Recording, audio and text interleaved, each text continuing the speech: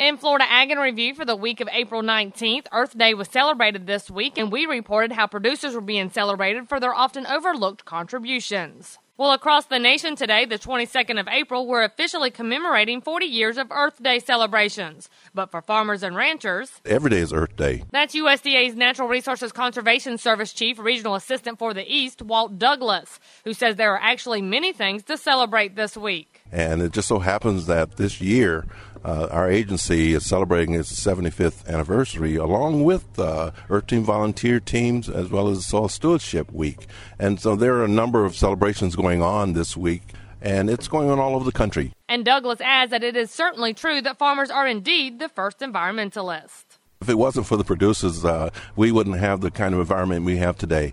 And I applaud the producers, because if it wasn't the producers, well, who would be protecting our natural resources today? So a whole lot of credit goes to the customers, our producers out there, whether they're ranchers or farmers or they own forest land or whatever. They are the ones that are making things happen today on the land. And Florida NRCS State Conservationist Carlos Suarez agrees with the sentiment, as he says producers have been celebrating Earth Day much longer than the 40 years it's been in existence. They are excellent stewards of the land, and they know that if they take care of their land, that the land will take care of themselves. So it's absolutely amazing the things that producers do out there, for many, many, many years protecting the land. And as they recognize, for them is also Earth Day every day.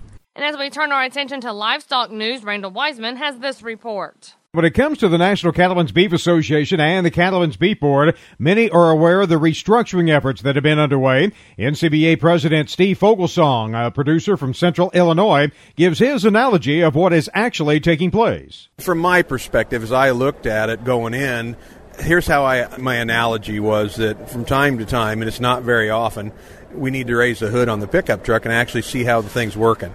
And that's how I viewed this deal. We've only got so many dollars to work with that producers put in both in the checkoff, and those dues dollars. And we need to figure out how to be as efficient as we possibly can be with every one of those dollars. He said that while there are some potential roadblocks to the industry's optimism, it is a battle that can be overcome if everyone remembers that they are in it together. America's producers deserve a national organization that is very nimble, is tough, can get with those issues and deal with them very, very efficiently.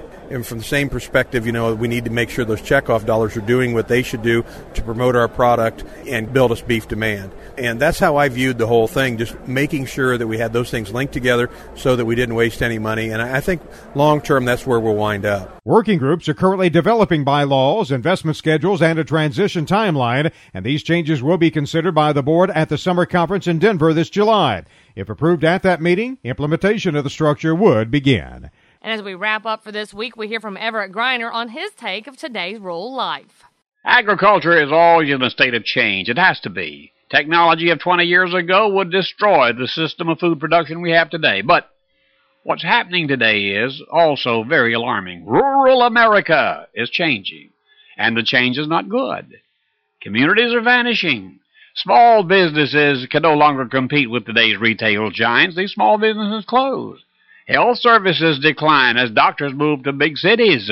Schools suffer as the tax base shrinks. This all adds up to job losses and a shrinking economy.